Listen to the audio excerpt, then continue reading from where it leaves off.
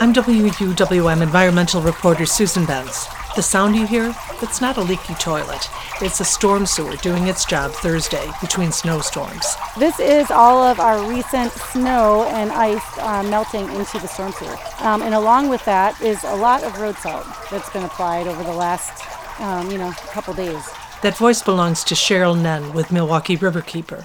We're steps away from the Milwaukee River on its path through downtown Milwaukee where it meets the Kinnickinnick and the Menominee, where they blend and flow into Lake Michigan. I met Nen to talk chloride. It's very good at its road salt form in clearing our snowy roads. All of those big interstates that are so snow-free and instantly, it seems like they do a great job de-icing quickly so that we all can get where we need to go, but all of that salt is running off and a lot of it is running off into the water. What happens to the chloride when it meets this and other rivers? A lot of that stays in the river system, and quite a lot of it will settle out into the bottom of the river. Chloride is a pollutant that's not good for the health of fish and other aquatic life. We are starting to see some concerning trends. One is in the summer months, this year would be a good example.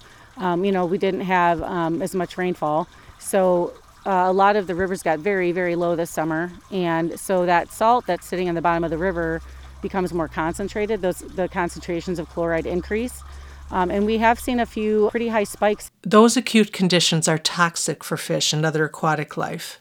Milwaukee Riverkeeper encourages strategies that reduce salt applications. And that also is like a huge cost saving by just trying to use the right product at the right time and the right quantity. Nen says sometimes homeowners help. A resident called me last year and said that there was so much salt in front of his house, he filled up 2 huge garbage cans of it, and there was still a lot left. There was some mishap with the truck, and we were able to call the city, and they came out and cleaned it up right away. According to the Milwaukee Department of Public Works website, the city tries to use only the amount of salt needed to get the job done.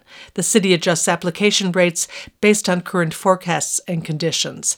Cheryl Nen says we all have to do better. It would be, really wonderful if everybody could do something and just really be a little bit more mindful.